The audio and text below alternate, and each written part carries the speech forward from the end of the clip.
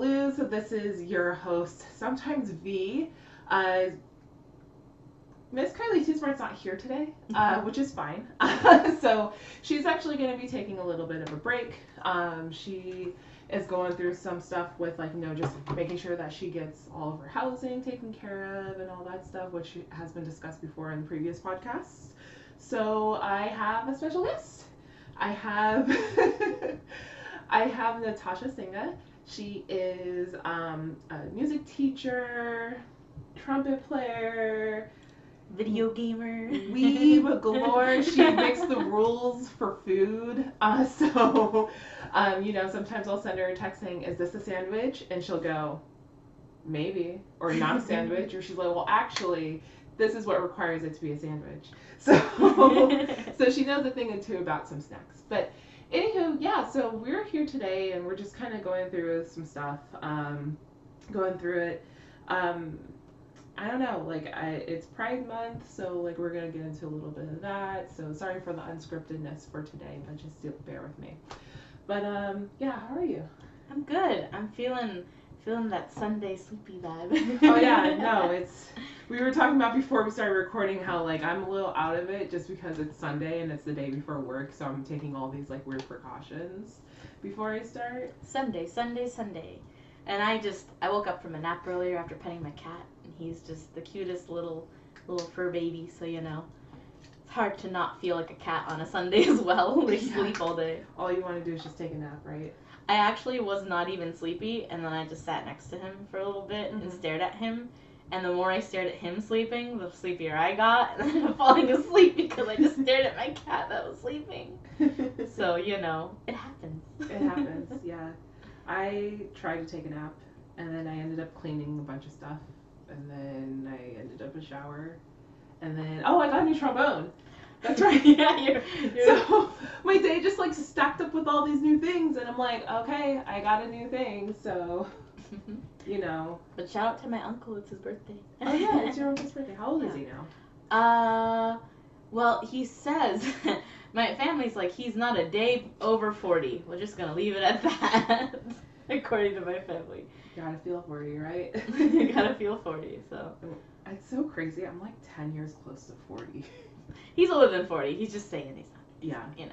I wonder what 40 will. No, I don't want to think about it. I want to savor 30. 30 is good. I'm a child. I'm 25. Yeah, I know. You can keep it. You can keep it. But yeah, so just some talking about current events.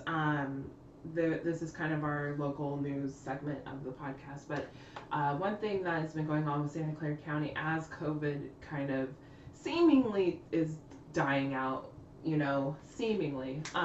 Woohoo. So now we're at yellow tier. So indoor dining is allowed now. Outdoor dining is allowed now. Some restaurants have already been thinking that for the past few months, but I'm not going to call them out. But you know who you are down the street on 7th Street. And so, there's that, and then I think there's a lot of businesses that are going to start trying to wean out of temperature checks. And I don't know, and also, schools are getting back into it. So what's your impression with that? Schools have been in at least this area in California since the middle of April. April 19th is when I went back in person for hybrid learning. I've been doing student teaching at a middle school as part of my credential program. And I did finish my credential program and my master's in ed at San Jose State. So yay, got that out of the way, got that done. But we've been in hybrid situation since middle of April, and many schools, not just that school I'm at, but many schools in the district and other districts have been doing that since then. And it's been looking pretty okay. I mean, the nice thing about it, I was a little bit nervous at first because, it's so uncertain as to whether or not, you're going to have students spreading it, if it's going to end up being a thing. But what was nice is that every student had to come on campus and do a little bit of a screener every morning before they could even go onto campus. They started off by sectioning off 7th and 8th grade. Okay. And only 7th and 8th grade came back to campus. 6th grade still stayed at home. Okay. And then As the semester went on, of course, I got a little more lenient with letting them mingle a bit more, but only about 20% of the campus even opted to come back. Oh, okay. So it was still pretty low impact. The biggest class was 12 kids. Mm-hmm. The smallest class in person was 2 kids, and everyone else was still on Zoom. Yeah. So it was a bit of a challenge with the online learning scene, but in terms of safety, it felt pretty good because all the staff had been vaccinated. Yeah. And we even have students who are super excited about getting vaccinated and super into getting vaccinated.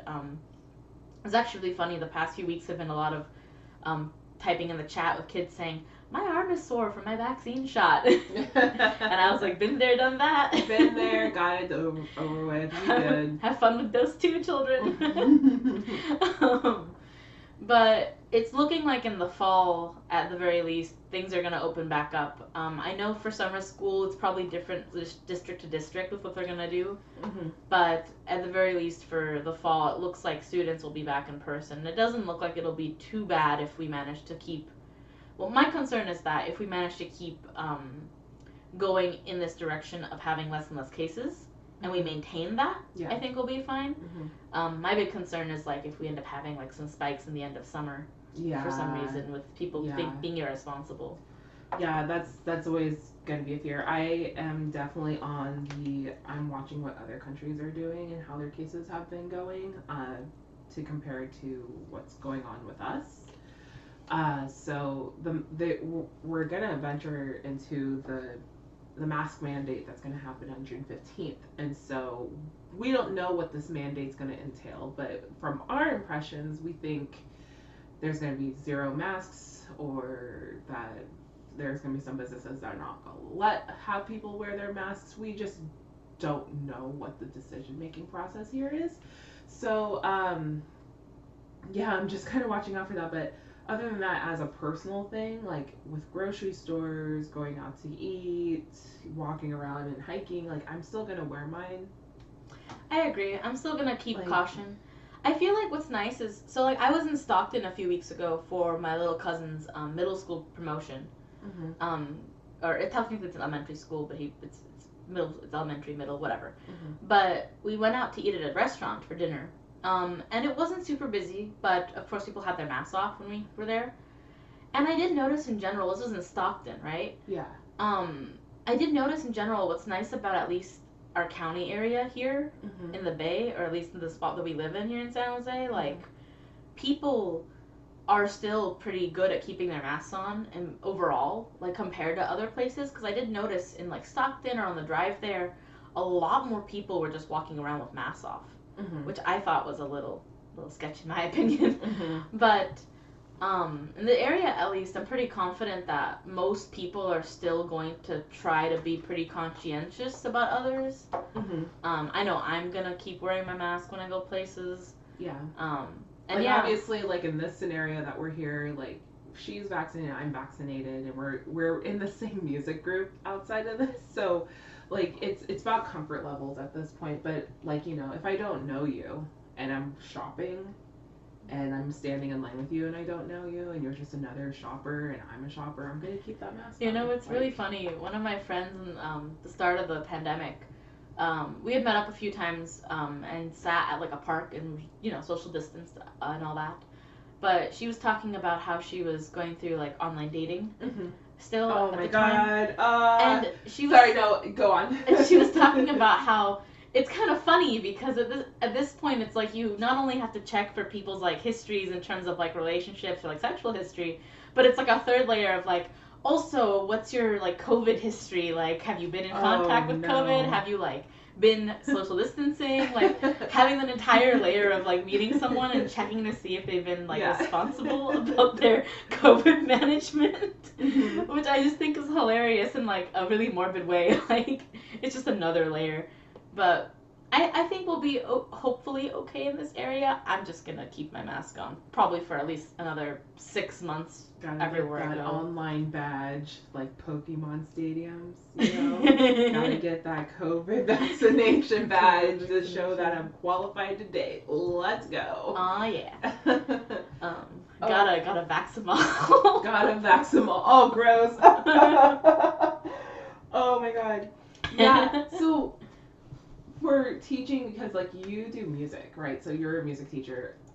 I say that like you're a music teacher. Like I don't know. So what has that been like as an over Zoom experience? Oh, it's been a nightmare, to be honest. You don't tell the kids. It's great. You don't tell the kids it's been a nightmare. You say, we're going to make the best of it, and we're going to try these different things.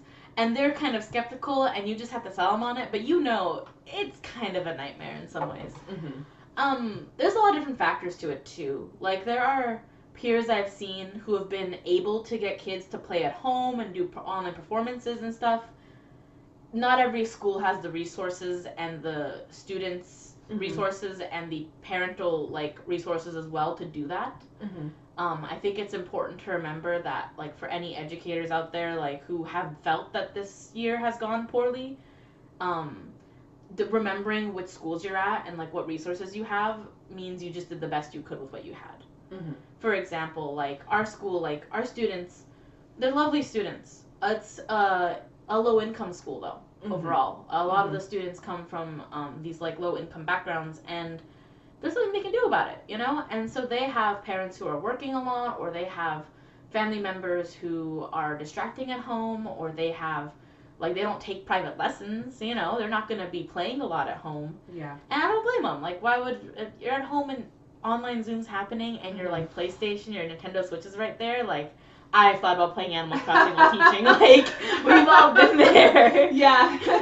Like, I have to teach this Zoom class, but, like, my Switch is just sitting there, like, come on, you want to play me? And I'm like, don't tempt me. Don't tempt me. And, you know, I'm a 24, 25-year-old in this past year.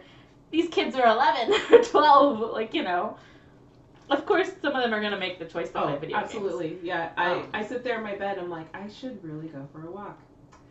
Yeah, right here. Let's just go. Breath of the Wild all day. Yeah, basically. Whew, yeah, the amount of hours I put in that. I called you out the other day. Oh my god, funny. it's so bad.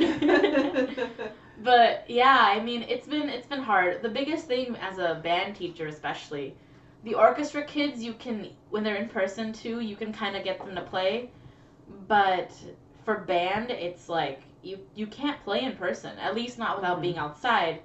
And we had like 12 kids in person, and the rest were on Zoom still. And so then you also have to realize that this is April.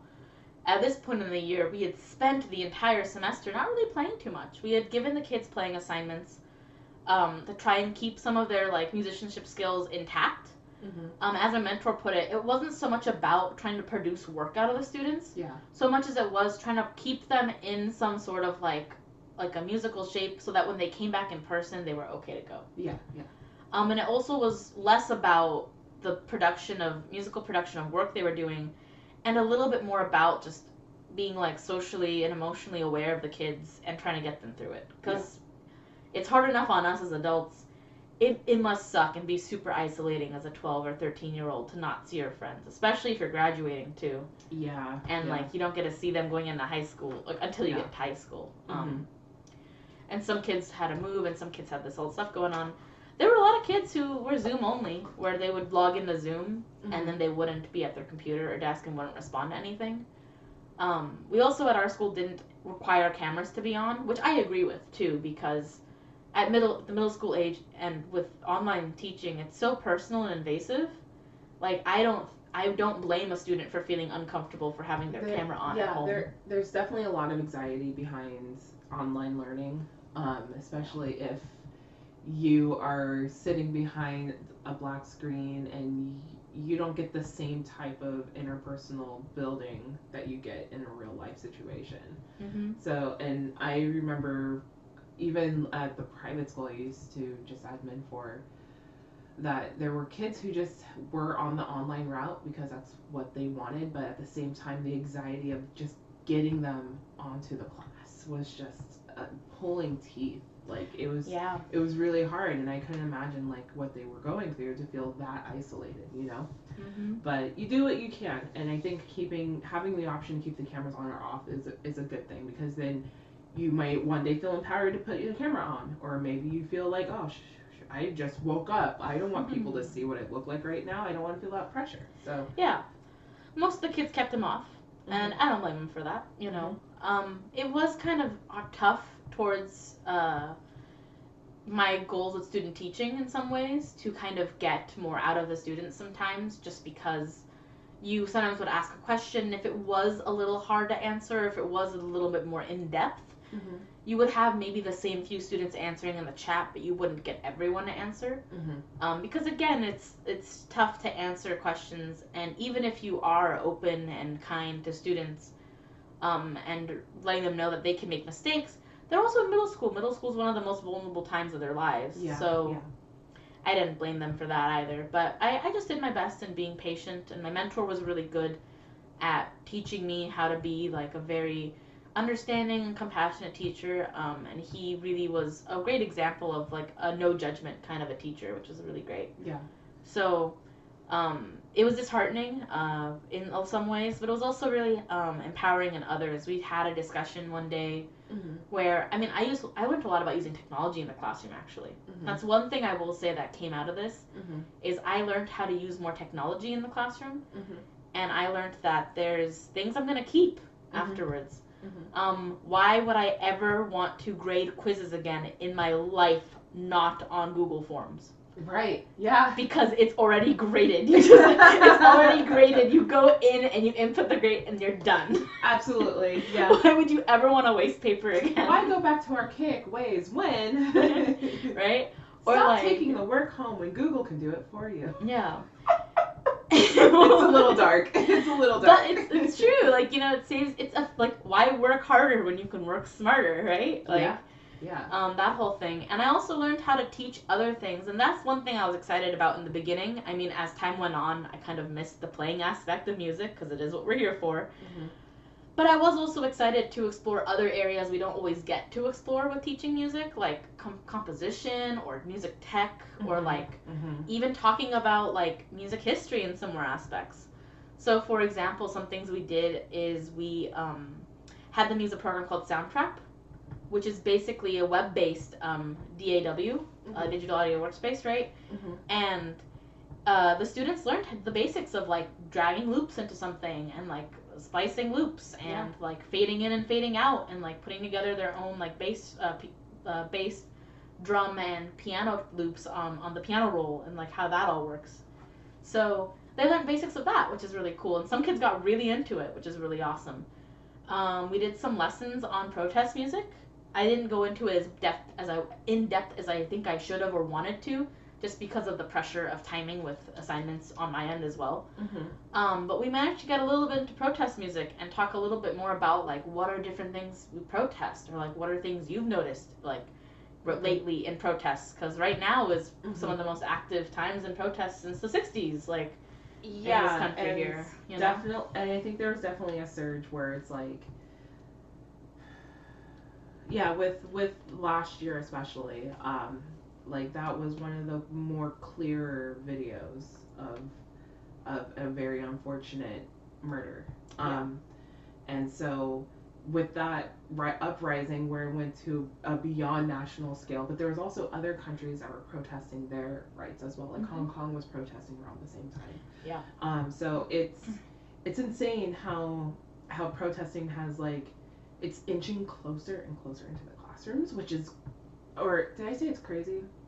Whatever. I think it's great that it's inching closer and closer in the classroom, because it's a dialogue that needs to be said, and a dialogue that needs to be like basically presented into the classroom, so students knows what it's about, regardless of how it's absorbed. You know, students are always going to have their at-home biases or whatever is going on, but like I think it's always great. But it's hard to talk about it because there are a lot of individual biases that may prevent you from teaching that. So have you ever had that? Yeah. So here's something that my mentor told me. I'll backtrack a little bit. So I also had a discussion with the class, especially after we had that uptick in Asian American hate crimes going on, and it was AAPI month last month, right? So right around before that, there was the shooting that occurred in Atlanta, right? And the majority of the victims in that shooting were Asian American. Now, of course, media was saying, you know, there's no definitive, proof that it was racially motivated. But when you look at the victims and you look at like the circumstances, it's hard to not see some sort of connection or to feel some sort of connection, or at the very least, it resonated with a lot of Asian Americans, right? And as someone who, although I am South Asian because I'm Indian Asian, as someone who is Asian, I felt for my fellow Asian community, right? And so I felt it was really not just of me to feel as heavy as I did and to not speak up on it, right? So what I did in class, and my mentor and I went over this, is he was very open to me having discussions about these things with students, which was, I really love that, because how often do you find someone willing to give you the opportunity to talk about these things with their students, like, so openly, right? And what he gave me the advice of was that when you talk to your students about things like this, you don't want to force your opinions onto them. Whether or not, like, maybe they're good opinions or bad opinions, you don't want to force that onto them because it takes away the student's voice. You want to have student empowerment. So what you do though is if you just try to present the topic with no guidance, however, then you're letting it loose into, it could get messy. The students could say things, it could get messy. So what you do is you craft guided questions before the discussion. And what I did is to counter any of my own biases or to counter any of my own opinions, but to also keep structure to the lesson, I crafted these guided questions that sort of were focused around asking students what they knew of the situation, asking them what they think of the situation, and then asking students how they think media and artists have a space in the situation as a music class, right? Where do entertainers and artists and people in the media find themselves when it comes to the situation? And then a final question of what can we do in our community and amongst our peers to help towards this cause. And I think that's a really good way of framing it so that it has a positive note at the end, because you don't want to have kids thinking the world is awful and sucks all the time and there's nothing you can do about it. You don't want that. You want the youth to be ready to fix things, you know? Youth empowerment, let's youth go. Youth empowerment, you know? It was really awesome. I had some, because the two classes I was lead teaching in had like 30%, the first one had like about 30% of the students in that class were Asian American. The second one, it was like 35, 40%. And they said some really smart things. I never want to hear anyone say that middle schoolers aren't smart. They're really smart. And they also... very intuitive too. And they really appreciated, they said in the chat, you know, I'm glad we got to talk about this sort of thing in class. Because they don't get to talk about it. And like you said, like, these things creeping into school is a good thing. It's tough to do. It's hard because you don't always, like...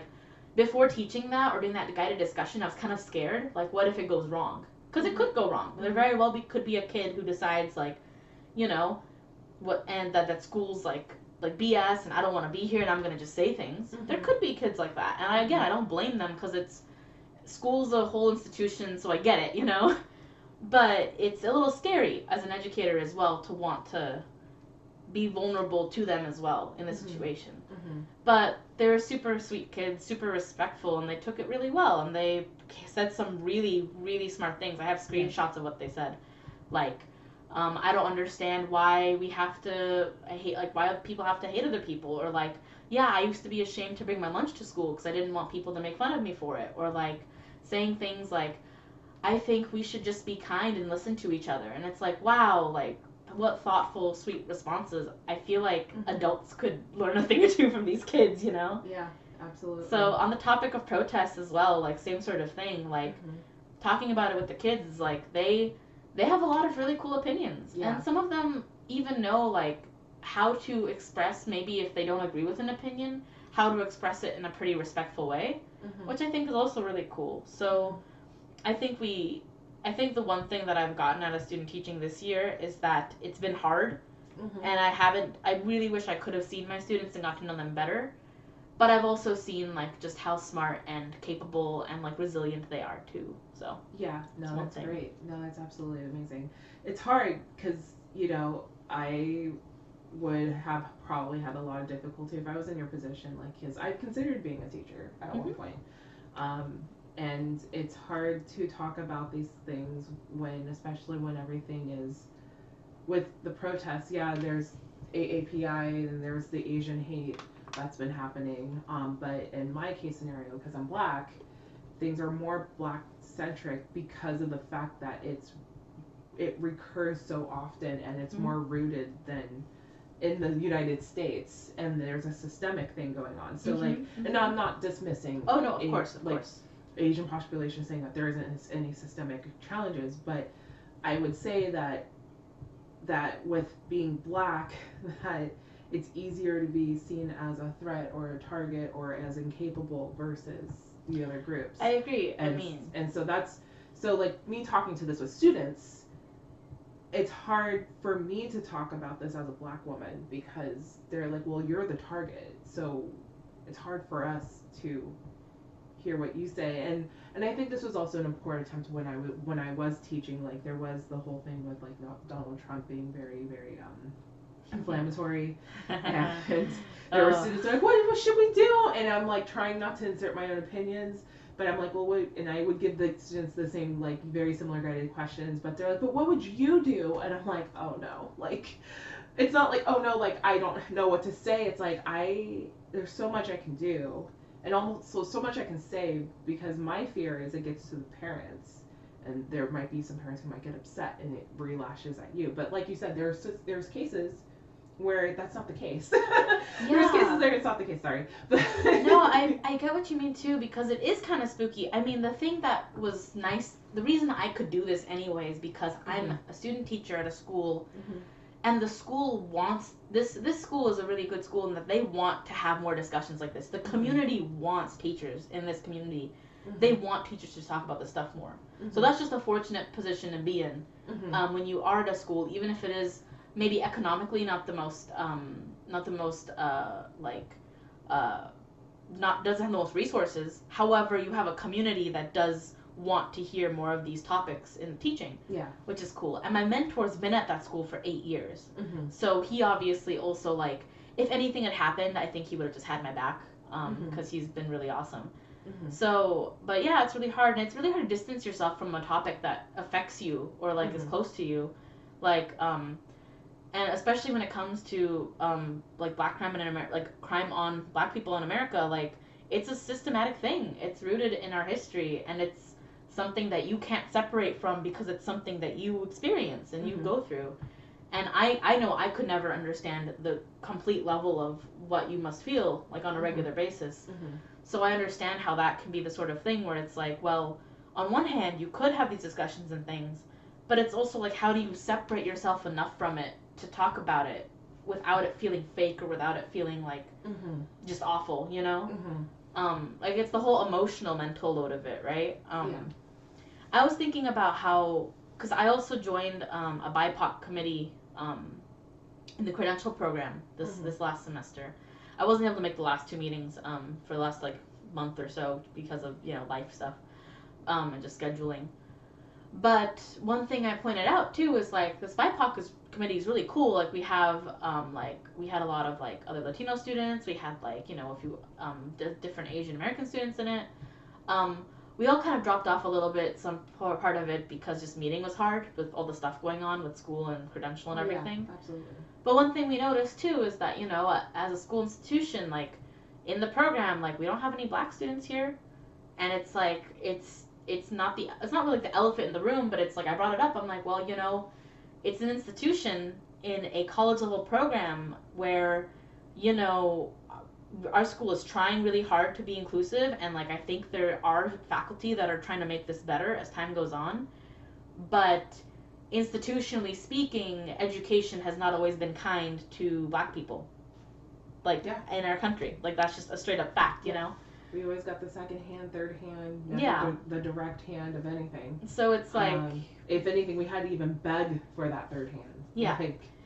So it's one of those things where like I totally acknowledge it, and I always think to myself, like, you know, if when it comes to things like this, like I'm like, I know I have a little bit of privilege there too, just to be able to go through the credential program. That's one that makes me angry too in education. Let me just say, it is such bullshit. Okay, we're allowed to curse on the podcast, right? Yeah. Okay, cool. It is such bullshit that teachers, to become a teacher, you have to pay so much money to teach. Like, as a student teacher, I'm technically enrolled in school, So all the lesson planning and working with students I've been doing in the past like year, since summer of 2020 up till now, has been me paying the school.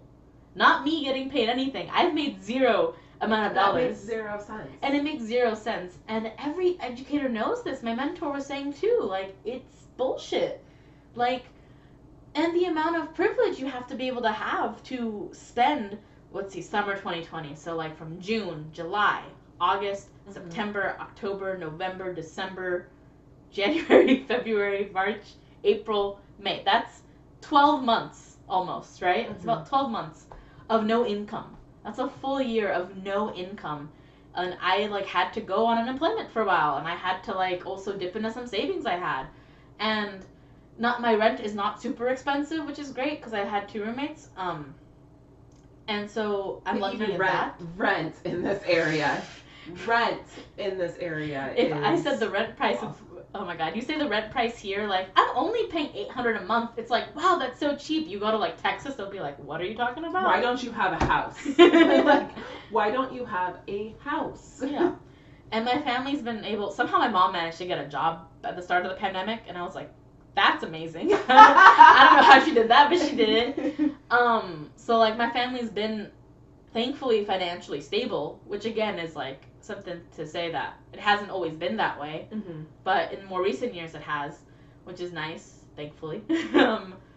But my point being, like, going a year without money basically to spend on things and like having a little bit of financial struggle there while trying to be a student teacher and teaching and taking classes on top of that, it's like no wonder you don't have more like people of color or particularly black people as well in this area, or Latino people, like, or anyone who's disenfranchised, right? Yep. In the Bay Area. Yep. No wonder you don't have more of them pursuing that, like, this route of education, because who can afford it? Absolutely. Like, you know, it's gatekept. And yeah, there's opportunity for like I've gotten financial aid and like, but we also talk about how hard it is to sometimes even know the process of financial aid. If you don't start it early enough, you know, you're not going to get it in time. So it's like, yeah, there's the financial aid process. There's the, like, if I was to work, like, FAFSA would take my income being like, oh, you can afford school. I'm like, no, I can't. I can't afford school with the amount of money that I'm making right now. I can't afford school. And then once I go into school, now what's going to happen? Every time I renew, like, when am I going to get financial aid? Yeah, I mean, like, I got lucky in the sense that because my dad has been AWOL in my life for so long, I'm technically from a one-parent household. So that's been in my favor for financial aid as a recipient. Play it.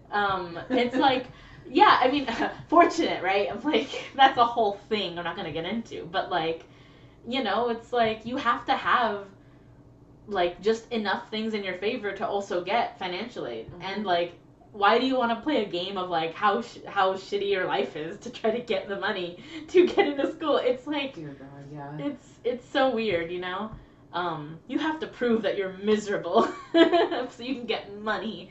But even then, once you finally get that teaching job, like the amount that you make is atrocious. Especially for the area we live in. Like, starting salaries. Absolutely atrocious. In the Bay Area, like anywhere else in the country, saying your starting salary is like 50 to 60K is not bad.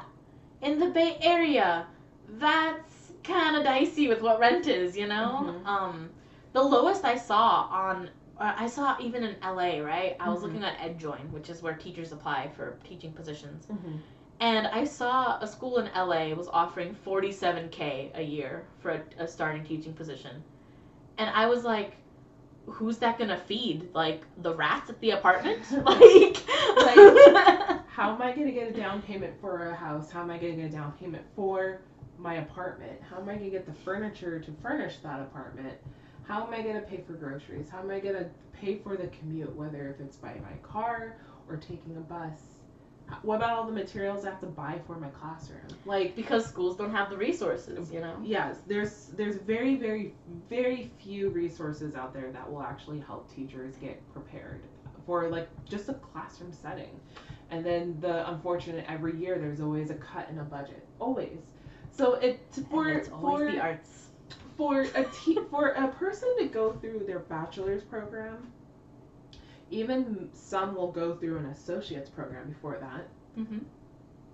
And then to go through the 1 or 2 years of getting a teacher credential is like, it's a huge slap in the face to only get like less than 60K, because that's basically the money that you're putting into that, like whether if it's through loans or federal aid or whatever. The fact that it costs that much money, it's like embarrassing, because then that's when teachers, like, also no one talks about that actually becoming a teacher, the 2-year burnout that you get, and then you're sitting there trying to reconstruct your career, because you're like, as much as I want to do this for the kids, I want to do this to do something for my community. I know I'm a good person. I want to mentor all these like little young ones, and I'm really passionate about the subject.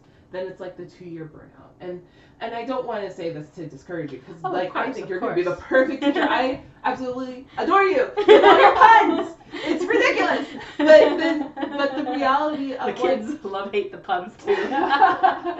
but the weird wage issue needs to be fixed, because like I think teachers not only should get paid like what I think is over like 6 figures, but should guarantee that they have like a couple weeks off. Without the grading, without being bothered, without the meetings, or at least a quarterly break, like a guaranteed quarterly break, not this like intermission sessions or intersessions that they may have in between spring and summer or whatever. Yeah. Because like you guys are still working, you're planning your next shift. Yeah, and if you don't plan during that time period, then you've got to like cram it all in right before it's, Well, I mean, the other thing we don't talk about too is the induction period. So like technically, well, I'm also having to do Cal TPA on top of this because I couldn't do it very well because of COVID, honestly. But Cal TPA is basically the Teacher Preparation Association's like exam to allow you to become a official teacher, and it's usually done in tandem with student teaching. But because of COVID, it's been really tricky. So I can do it with my induction, but induction's a 2-year period where you go in and you get your teaching job, and you kind of have like a mentor who kind of like you can check in with occasionally and kind of talk and get advice from. But you have to do like some more school stuff for induction, or like some more stuff for induction. I'm not exactly 100% sure what it entails, because I've sometimes zoned out during a few of the Zoom meetings, to be honest. But essentially, the funny thing with induction is like in those first 2 years of teaching, you can be fired and not be given a reason, like as to why, So you have like that job instability for the first 2 years as well, on top of being a first-time teacher in the classroom, in your own classroom in a district.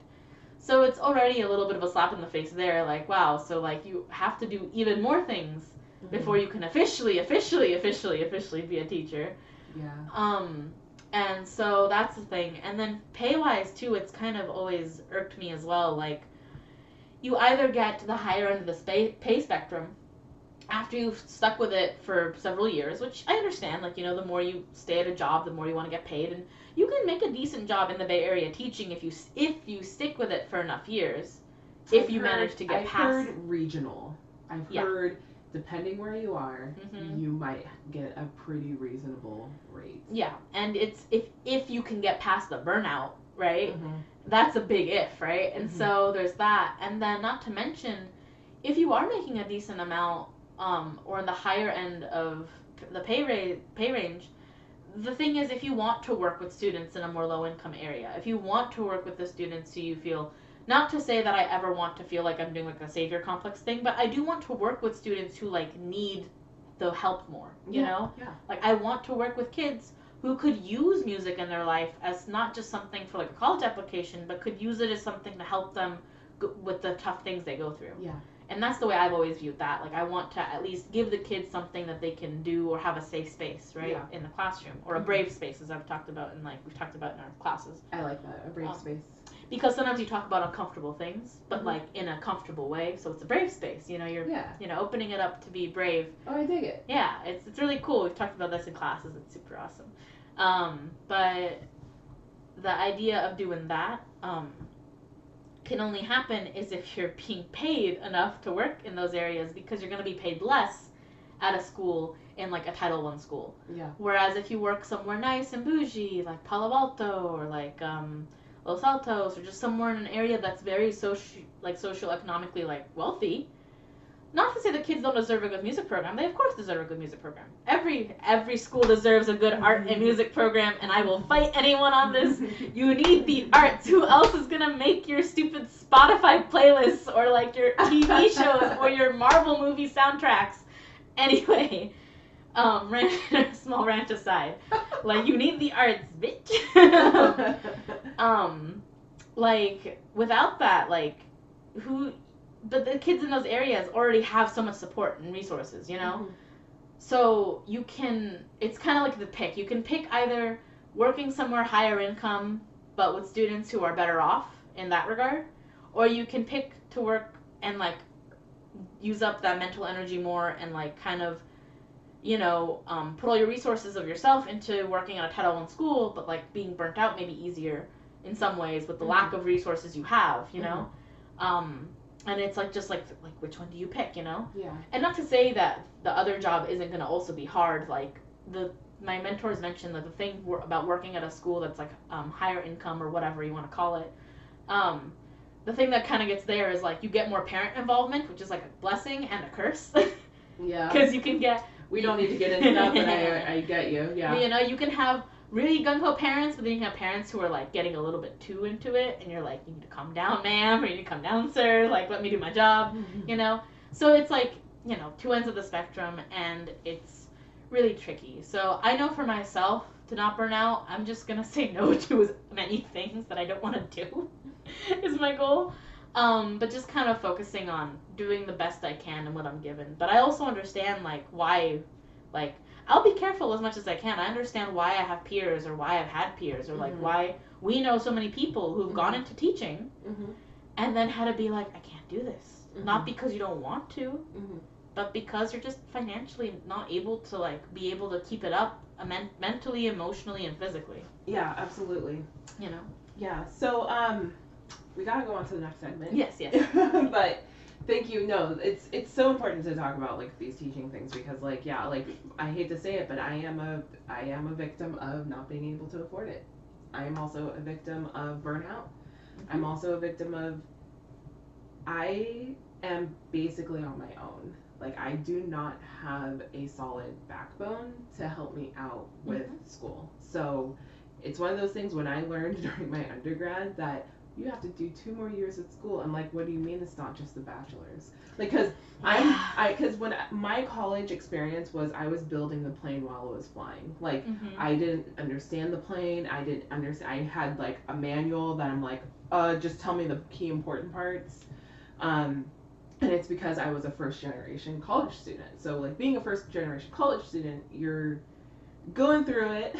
You're learning it. You're learning as you go because I didn't have any family who has been through that process, and mm-hmm. I was the leading mark of that process. So when I learned, like, after the 5 years I was at San Jose State, that there was 2 more years worth of school after that, and I had to pull out more loans, and I had to apply for it, and I had to do some dumb big portfolio to prove that it was good enough, and that there was an induction period, I was like, like, and that was just the seasoning for me. Like, I wasn't saying it to discourage any of my friends who were able and capable of doing it, but it was more so like, what are my other options? And then they talked about emergency credentials and all this jazz, and I'm like, okay, well, how do I get that? And no one gave me the guidance. And so I said, okay, no one wants to give me the guidance. I need to move on to other stuff. It's funny because at one point there was a job position open somewhere, mm-hmm. and I think someone in the department was like, oh, someone could get a Veronica to help out with, like, Veronica graduated with this. Maybe she could get an emergency credential and do this. And I was like, that just sounds so stressful. But, like, you know, it got brought up. I think it sounds stressful to talk to Veronica. No, and I've heard this before where folks were like, talk to Veronica. And I'm like, inbox empty. Inbox empty. And so, you know, and I do appreciate those who had those thoughts like, hey, hit up Veronica. Because, like, there's been times when people have just thrown me in the classroom and be like, hey, I need a substitute teacher. I need a substitute teacher for jazz band. I need a substitute teacher for regular band. And I would sit there and I'd magically do it and make all the jokes I needed to. And don't get me wrong, these were like popcorn schools, right? Yeah. But I was still able to just jump right in, bond with the kids real quick, do the thing, and then leave. Like, Yeah. and that was one of the things where like seeing how kids light up based off of like how you interact with them keeps me there. But if I don't have the support group to help me actually get the job, and I'm sitting here trying to ask all the questions the best way that I can, and also, unfortunately, you know, it's a dog eat dog world with that music department.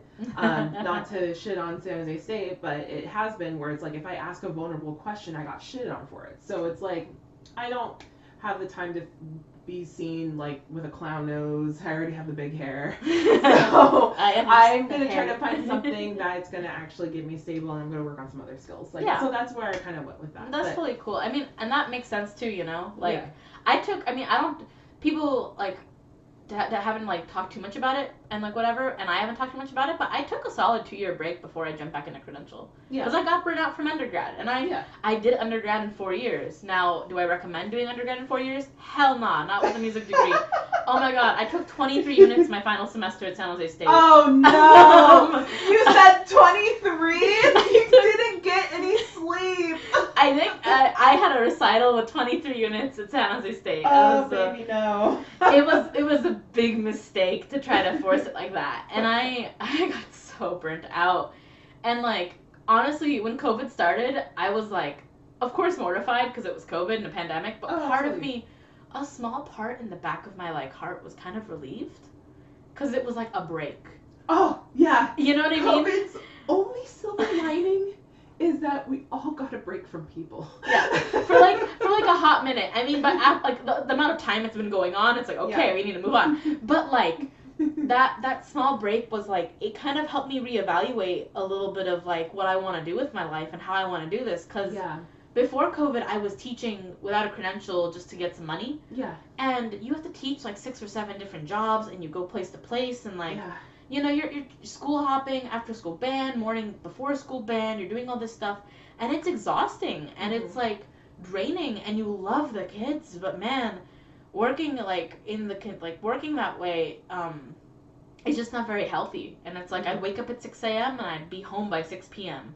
And then it's like you have 4 hours before your body gives out to make dinner or like relax, make dinner, or take care of your body, do a lesson plan, whatever. Yeah. And it's like I would lay in bed for like 2 hours doing nothing because I'm exhausted, try to make dinner, maybe sometimes skip dinner and just go to bed and then repeat. And it's like, okay, like this is not working, you know? Mm-hmm.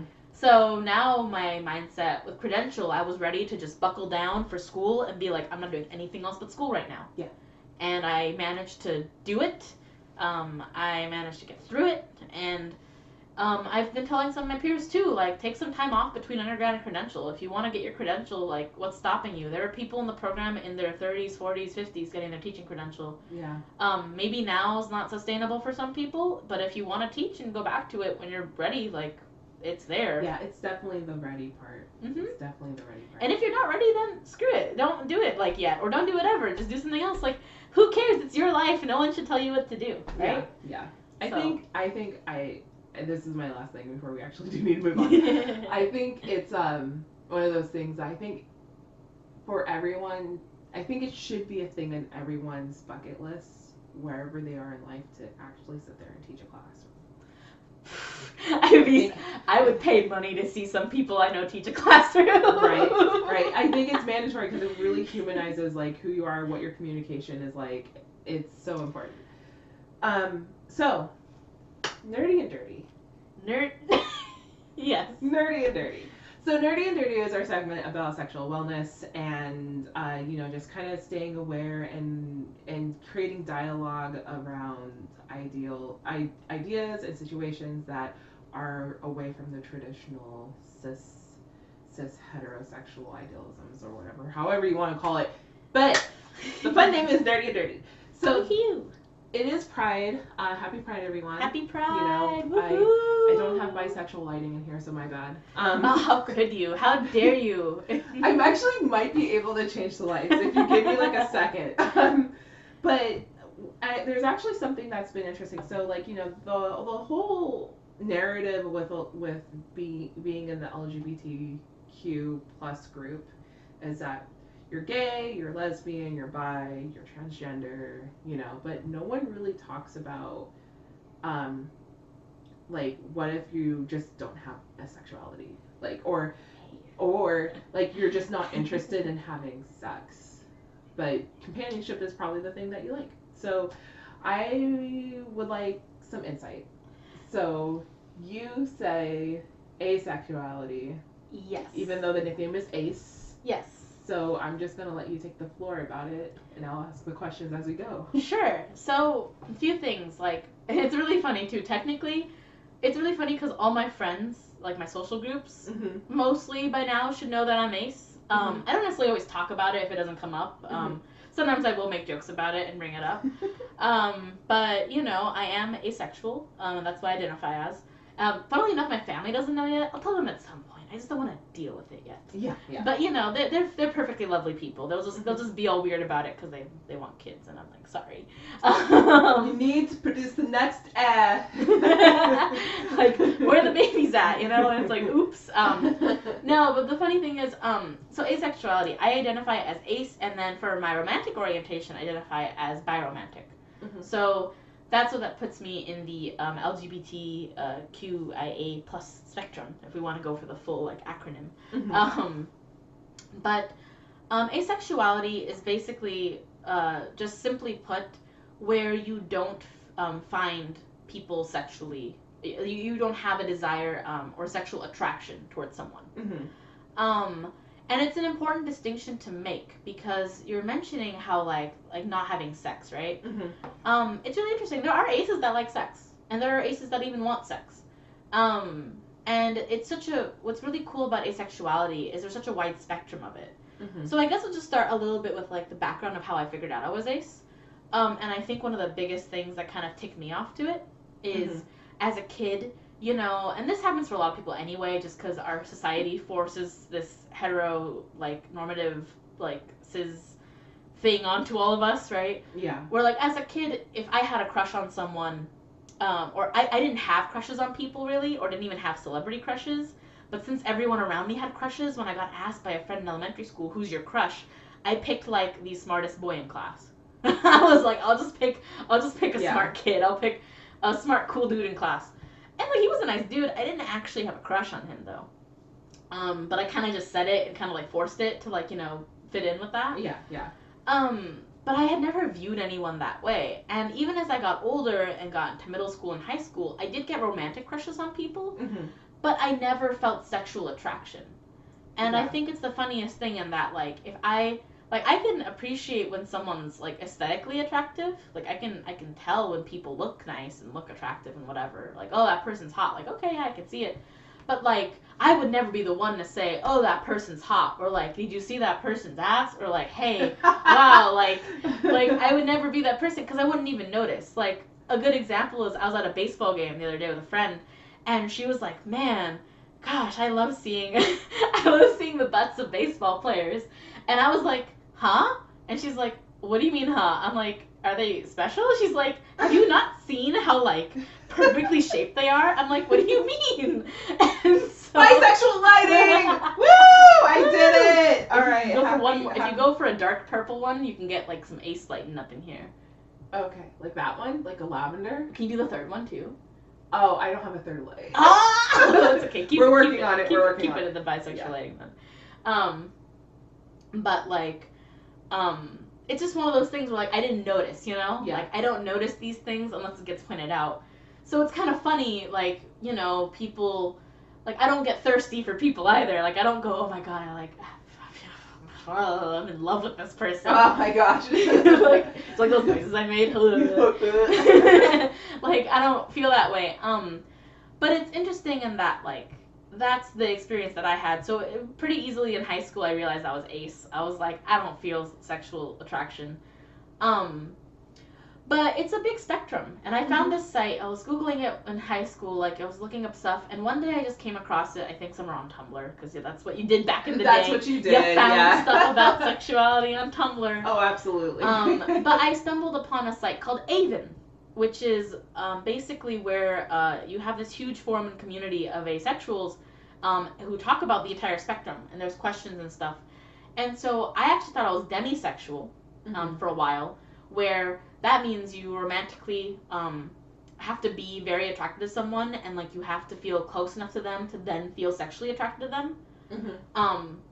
But then I realized, even with people I really was close to or had crushes on or whatever, I still didn't really feel that sexual attraction.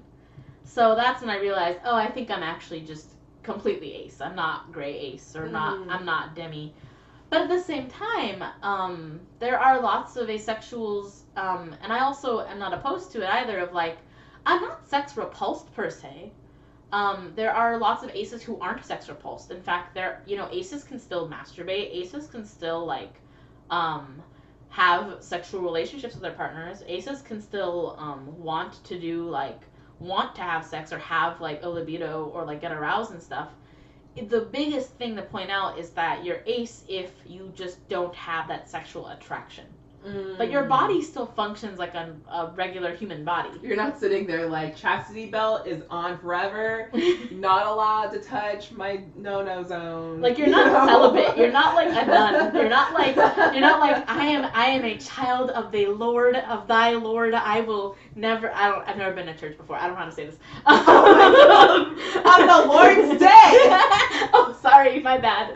Forgive me. Shout out to Shavzilla for saying the Lord's day. Forgive me, you're cool, I guess. So like, it's not the sort of thing that like means you're just like trying to be abstinent like as a prude or whatever. It's just like, it's not your thing. But there are aces that like don't want to have sex and don't want to do it and like think it's gross and are repulsed by the idea. And then there's a lot of aces that are kind of in the middle, or kind of in this, again, the gray scale of it. That's what it's called, like the gray scale. Where like you're kind of just somewhere on that spectrum. Yeah. So it's really cool. And then a shout out to my aromantic peeps out there, because I'm not aromantic. I am very much aromantic. What do you mean by aromantic? So asexuality being lack of sexual attraction, right? But you can still have romantic attractions or orientations. On the flip side, there are plenty of people out there who still experience sexual attraction, but who do not experience romantic attraction. Okay.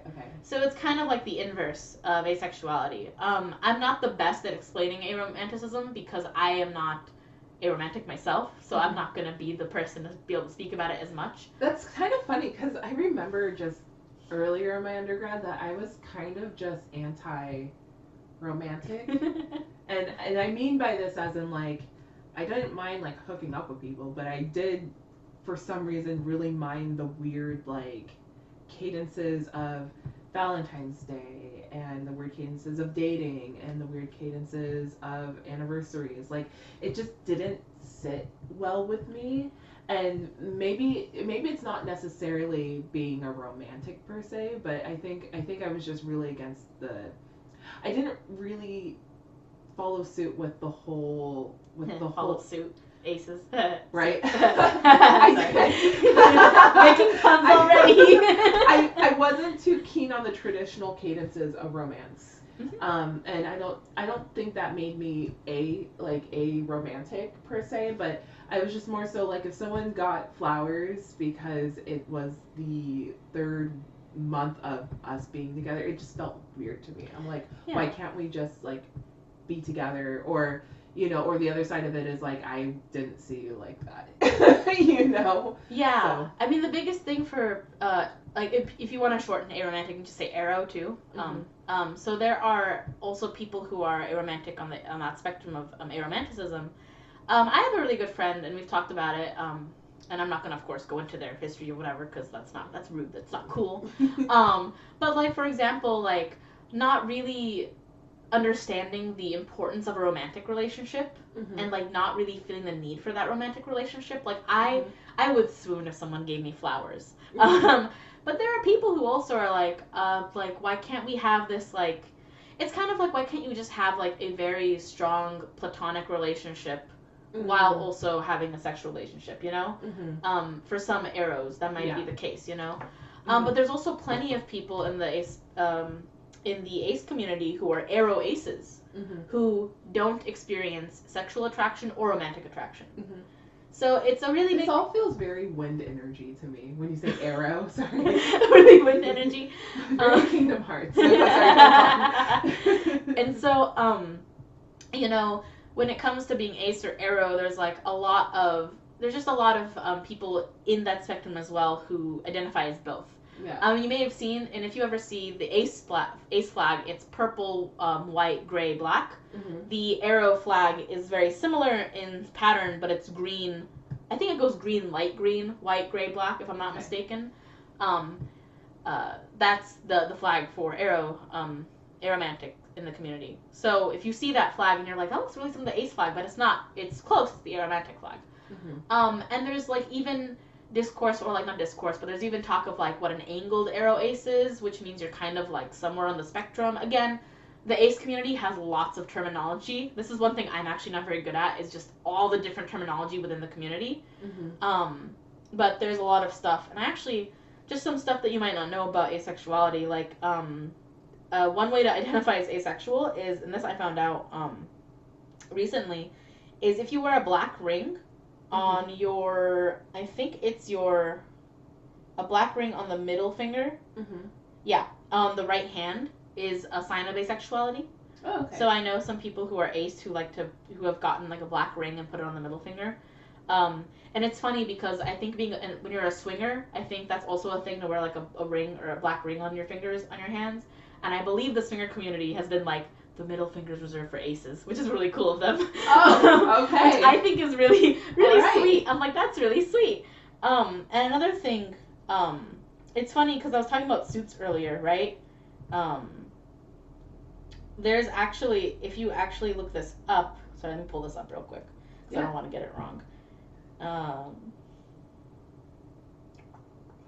There's actually a core in the community. It's really cute and really cool. Different like ace playing cards kind of like line up with my gosh. Which part of the spectrum you're on. Oh my It's gosh. great. So, oh my gosh. So, let me pull this up real quick. So, like, for example, like, I wouldn't say this, but I always think it's really cute. Like, the ace of hearts means you're, like, ace, but, like, romantic still. The ace of spades means you're arrow ace. Ace of diamonds, I think, is for demis.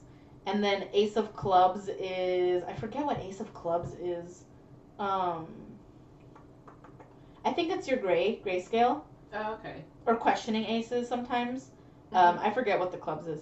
But it's really cool, like, you know, there's a wide, my point is, there's a wide spectrum of people in the ace community, and sometimes it takes some digging to figure out, like, if you think you're ace or arrow, like, where you line up in that area. Yeah, it's a lot of self-development, like, you just gotta, like, gotta talk to yourself, like, just be like, okay, so I talk to myself all the time. right, gotta figure out what's going on, like, I think what's kind of cool is, that the spectrum, the idea of like putting things on a spectrum like really helps people kind of navigate their identity, and that their identity can also kind of flow or like tilt based off of where they are in life too.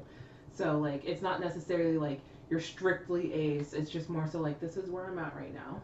Like just respect my boundaries, but also respect that this is how I identify.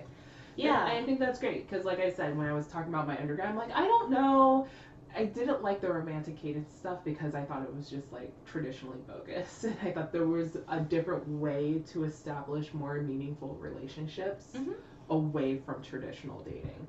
So that's where I was coming from. So like basically for sexuality I do identify as bi, even though I do lean over towards dating men, but as for like, you know, trying to figure out what my like how like sexual I am versus how not sexual I am. Sorry, I'm laughing. I'm just like, because I'm like, you said dating men, but for some reason I thought you were gonna say I lean into dating gamers, and I was like, gamer sexual. Oh my god, but it's true!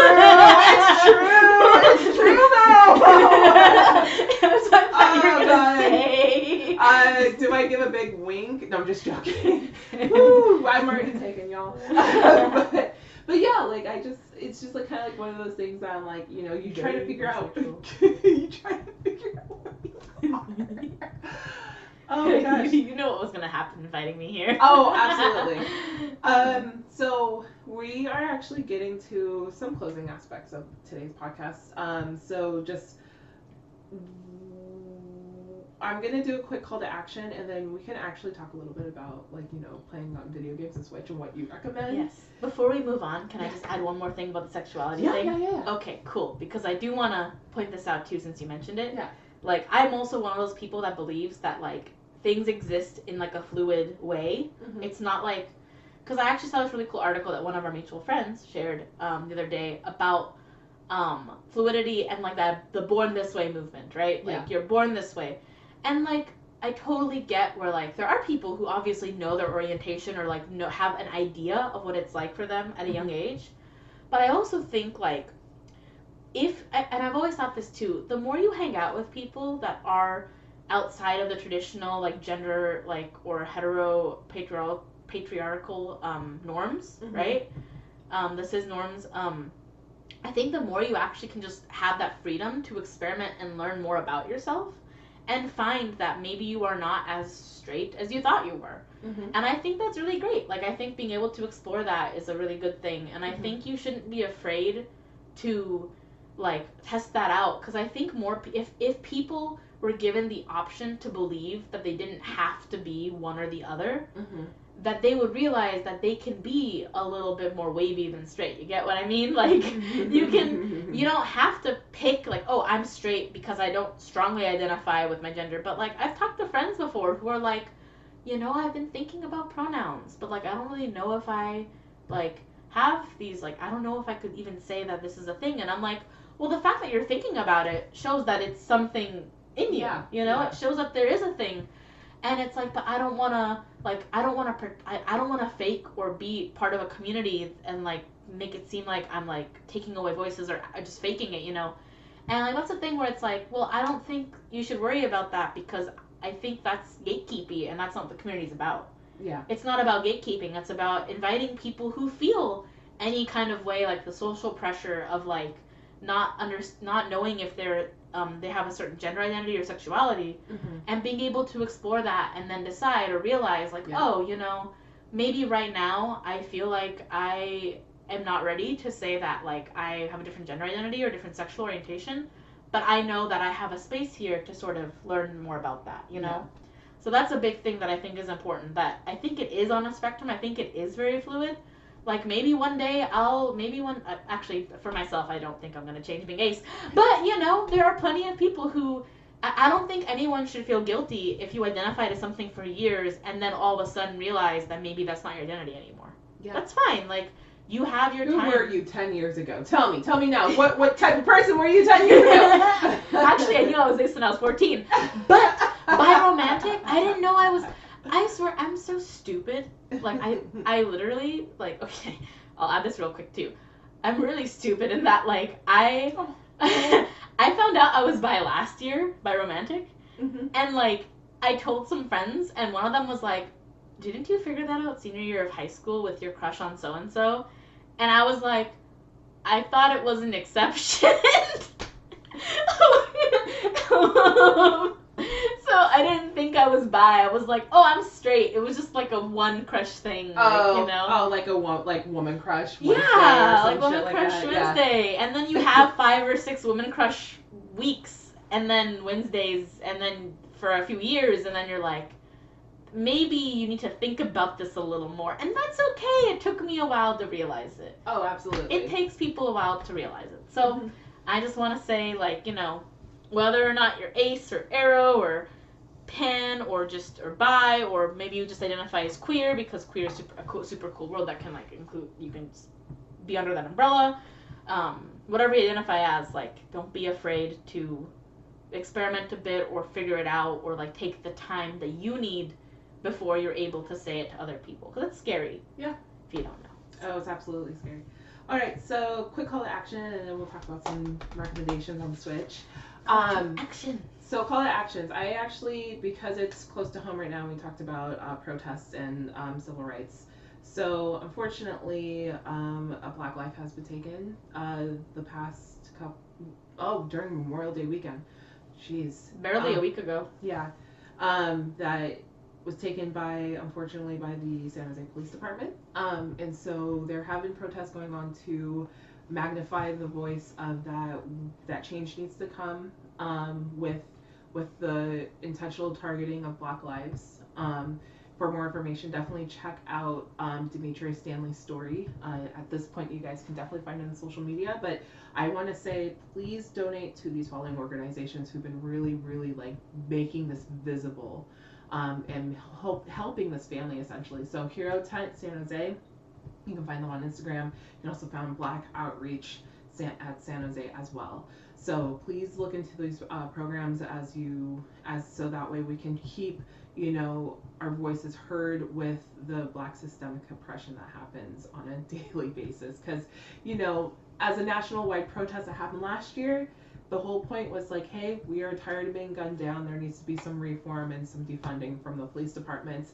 And now that, you know, there has been some justice for George Floyd, it still doesn't seem like it's made much of a difference. So please look into those organizations, keep your eyes open, and continue to do your best to be as supportive as you can during these times, because it's not fun to hear about this. It's very heartbreaking. So moving along, switching it up. So Natasha and I have a mutual love for playing video games and watching anime. And I just wanted to get her recommendations on the Nintendo Switch. So, alrighty. So when it comes to video gaming, I consider myself a connoisseur of Nintendo games. I'm just kidding. I do love Nintendo though. Mm-hmm. I really enjoy a wide variety of games on the Switch. I've never been much of a first-person shooter kind of player, but I do enjoy games like RPGs. Mm-hmm. I enjoy a lot of fantasy. I enjoy a lot of also world-building kind of games, or like very relaxing kind of like simulation games. Mm-hmm. So one thing I definitely would recommend is, or that I've been playing a lot or had been playing before, like credential craziness. I know lately Pokemon Snap came out. Oh yeah. The new Pokemon Snap for the Switch. I never actually got to play Pokemon Snap as a child because like I didn't have an N64, and I, as a child, remember so desperately. Was Snap really on the 64? Yeah. I so desperately, as a kid, wanted to play Pokemon Snap, and I couldn't. Mm-hmm. And so playing Pokemon Snap on the Switch has been so freaking cute. It is adorable. Nintendo, hit me up if you want me to make Pokemon puns for you in your video game. I'm just saying. She'll give you the best ones. Actually, I always think I'd be really good at being hired for Animal Crossing. They have all the puns and you catch fish and bugs. Like, I could totally work for the Animal Crossing pun team. Whoever works on those, like, I could do it. Get her on the team. Get her on the team. But Pokemon Snap's been really fun and cute and really relaxing in stressful times, too. It's a little repetitive, so it can get boring kind of quick in some ways, but I always think it's nice to just pick it up and play for a bit and just take pictures of Pokemon. Mm-hmm. I think it's really pretty and cute. I know some people think the style could be a little bit more refined or better, but people in the Pokemon community always have like really big debates about this stuff all the time anyway. Mm-hmm. But I like Pokemon Snap. Breath of the Wild, I don't need to recommend to you because I know how much you've played it. But Breath of the Weath is still a great game. Stop! Breath of the what? Breath of the Weath. Oh, I heard breathe of the queef, and I'm like, Oh, no. how dare you? No. Breath of the Weath. Beach. Weath. I said Weath. Okay. I call it queef now. No! Next time I see you in a rehearsal, because we both play in the same band, I'm just going to say, hey, what's up, Breathe of the Queef? Breathe of the Queef 2 is coming out. Who knows when. Oh, no. But I do think that's always a solid choice. I've been really interested in playing... Oh, I know this is coming out next year sometime. Or maybe it's coming out just on Steam, but it probably will be ported to the Switch. There's like a game called like Frog Song or something, which is like a little RPG frog game. I'm into that for sure on the Switch if that ever comes out. God, I have so many games on my Switch. I should have been more prepared for this segment. I also really enjoyed playing Stardew Valley. I heard Stardew Valley was really good. Oh, it's so good, and it's the Concerned Ape always like updates it, and it's always really cool. The newer updates have been really fun to play too on the like Summer Island, and I really enjoy Stardew Valley as like again another de-stress game. Mm-hmm. I like the little romance options. I like the farming and the mining, and I think it's a really good way to kind of. What's funny to me too with Stardew Valley is, and this is a small spoiler, I guess, if you really care about this one little thing, little spoiler. So small spoiler warning for Stardew Valley. Mm-hmm. Like basically the premise is at the beginning of the game, like it's basically a person who's working in a corporation being like, I'm burnt out, and moves to your like grandparents' farm. So like that's the premise, and I'm like, wow, that really resonates with like every single millennial out there, right? So I think that's really cute. I know things I'm excited for on the Switch are just the idea of the newer Pokemon games. I'm always a Pokemon gamer. I'm always really into that. Yeah. I know some Murder Mystery Famicom stuff came onto the Switch from what I remember from the last Direct, and I'm kind of interested in kind of doing some of those. Yeah, I actually wanted to check out one of those too. I heard about them, so I'm like, I like murder mysteries. Let's go. Yeah. Let's play Clue. A while back, and I should have bought it when it was on sale, but I'm still gonna keep it on my. I think I'll keep it on my Switch wish list. The Ace Attorney trilogy. I've never been into Ace Attorney, and I've never played it. Phoenix, right? Yeah. Oh boy. I've never played those games, and I would love to play it because they're just so funny and silly. But like, I mean, they're about murder, so not that silly, you know. But I would love that kind of game because I used to play a lot of Professor Layton on the DS, and I love the Professor Layton series. I was so sad that it's gone. I'm like, I want it back. I want Layton in Smash. It'd be so fun to see a top hat gentleman like fencing, like I don't know, in like the Animal Crossing villager. I don't know. But those are some game recs I have. A few other games I think. I'm thinking about trying to think of some indie games I play because I've been playing some indie games. I definitely want to get into Hollow Knight. I haven't played that yet. And I definitely know that like there's this other one called like Ori or something. I need to eventually catch up on Celeste. I've been really behind on my game backlog because of school. Yeah. And it's like I just gotta play more. I know one of our friends got me into Terraria lately on Steam. And Persona like has been my latest obsession for the past year. Oh, like yeah. Persona. I played Persona 5 on a friend's PS3, and now I'm just like silently wishing like I know Persona fan people are kind of annoying on the internet sometimes, but like I want Persona to be ported to Switch. I just want a Persona port to Switch for Royale. It might never happen. Who knows? Yeah. Right. But I'm excited to finally finish Persona 4 Golden on my PC. Once I'm done moving out with stuff and all that. So yeah, my sister loves Persona. Like so she's like every time I go to her house, like that's on her screen. I'm like, oh, didn't realize you were that involved, Trisha. And she goes, what you mean? Like she's always like she always looks at me like I have some new like insult for her, which is I mean that's how siblings are, right? Sure. Oh shoot! I'm so sorry. I'm so sorry. Anyway, that's our episode of Lady Blurds. Lady Blurds. But wait, okay. You need to know this, V. As a Persona fangirl, I'm just gonna say, play Persona 5, just like the vanilla game, which means vanilla. Like because it has Persona 5 and there's the Royal Edition. You can just play Persona 5 and put in the 100-something hours it takes to finish it. Just do it. So spend 100 hours on it. Okay. And then on the Switch, get Persona 5 Scramble. Because that game is so fun. It's so, like, oh my god, I have so many feelings about it. Okay. It got me through Credential. Like, it's basically like the Warrior series. Like, you know how they do the things with Zelda sometimes? Like the Zelda Warrior series?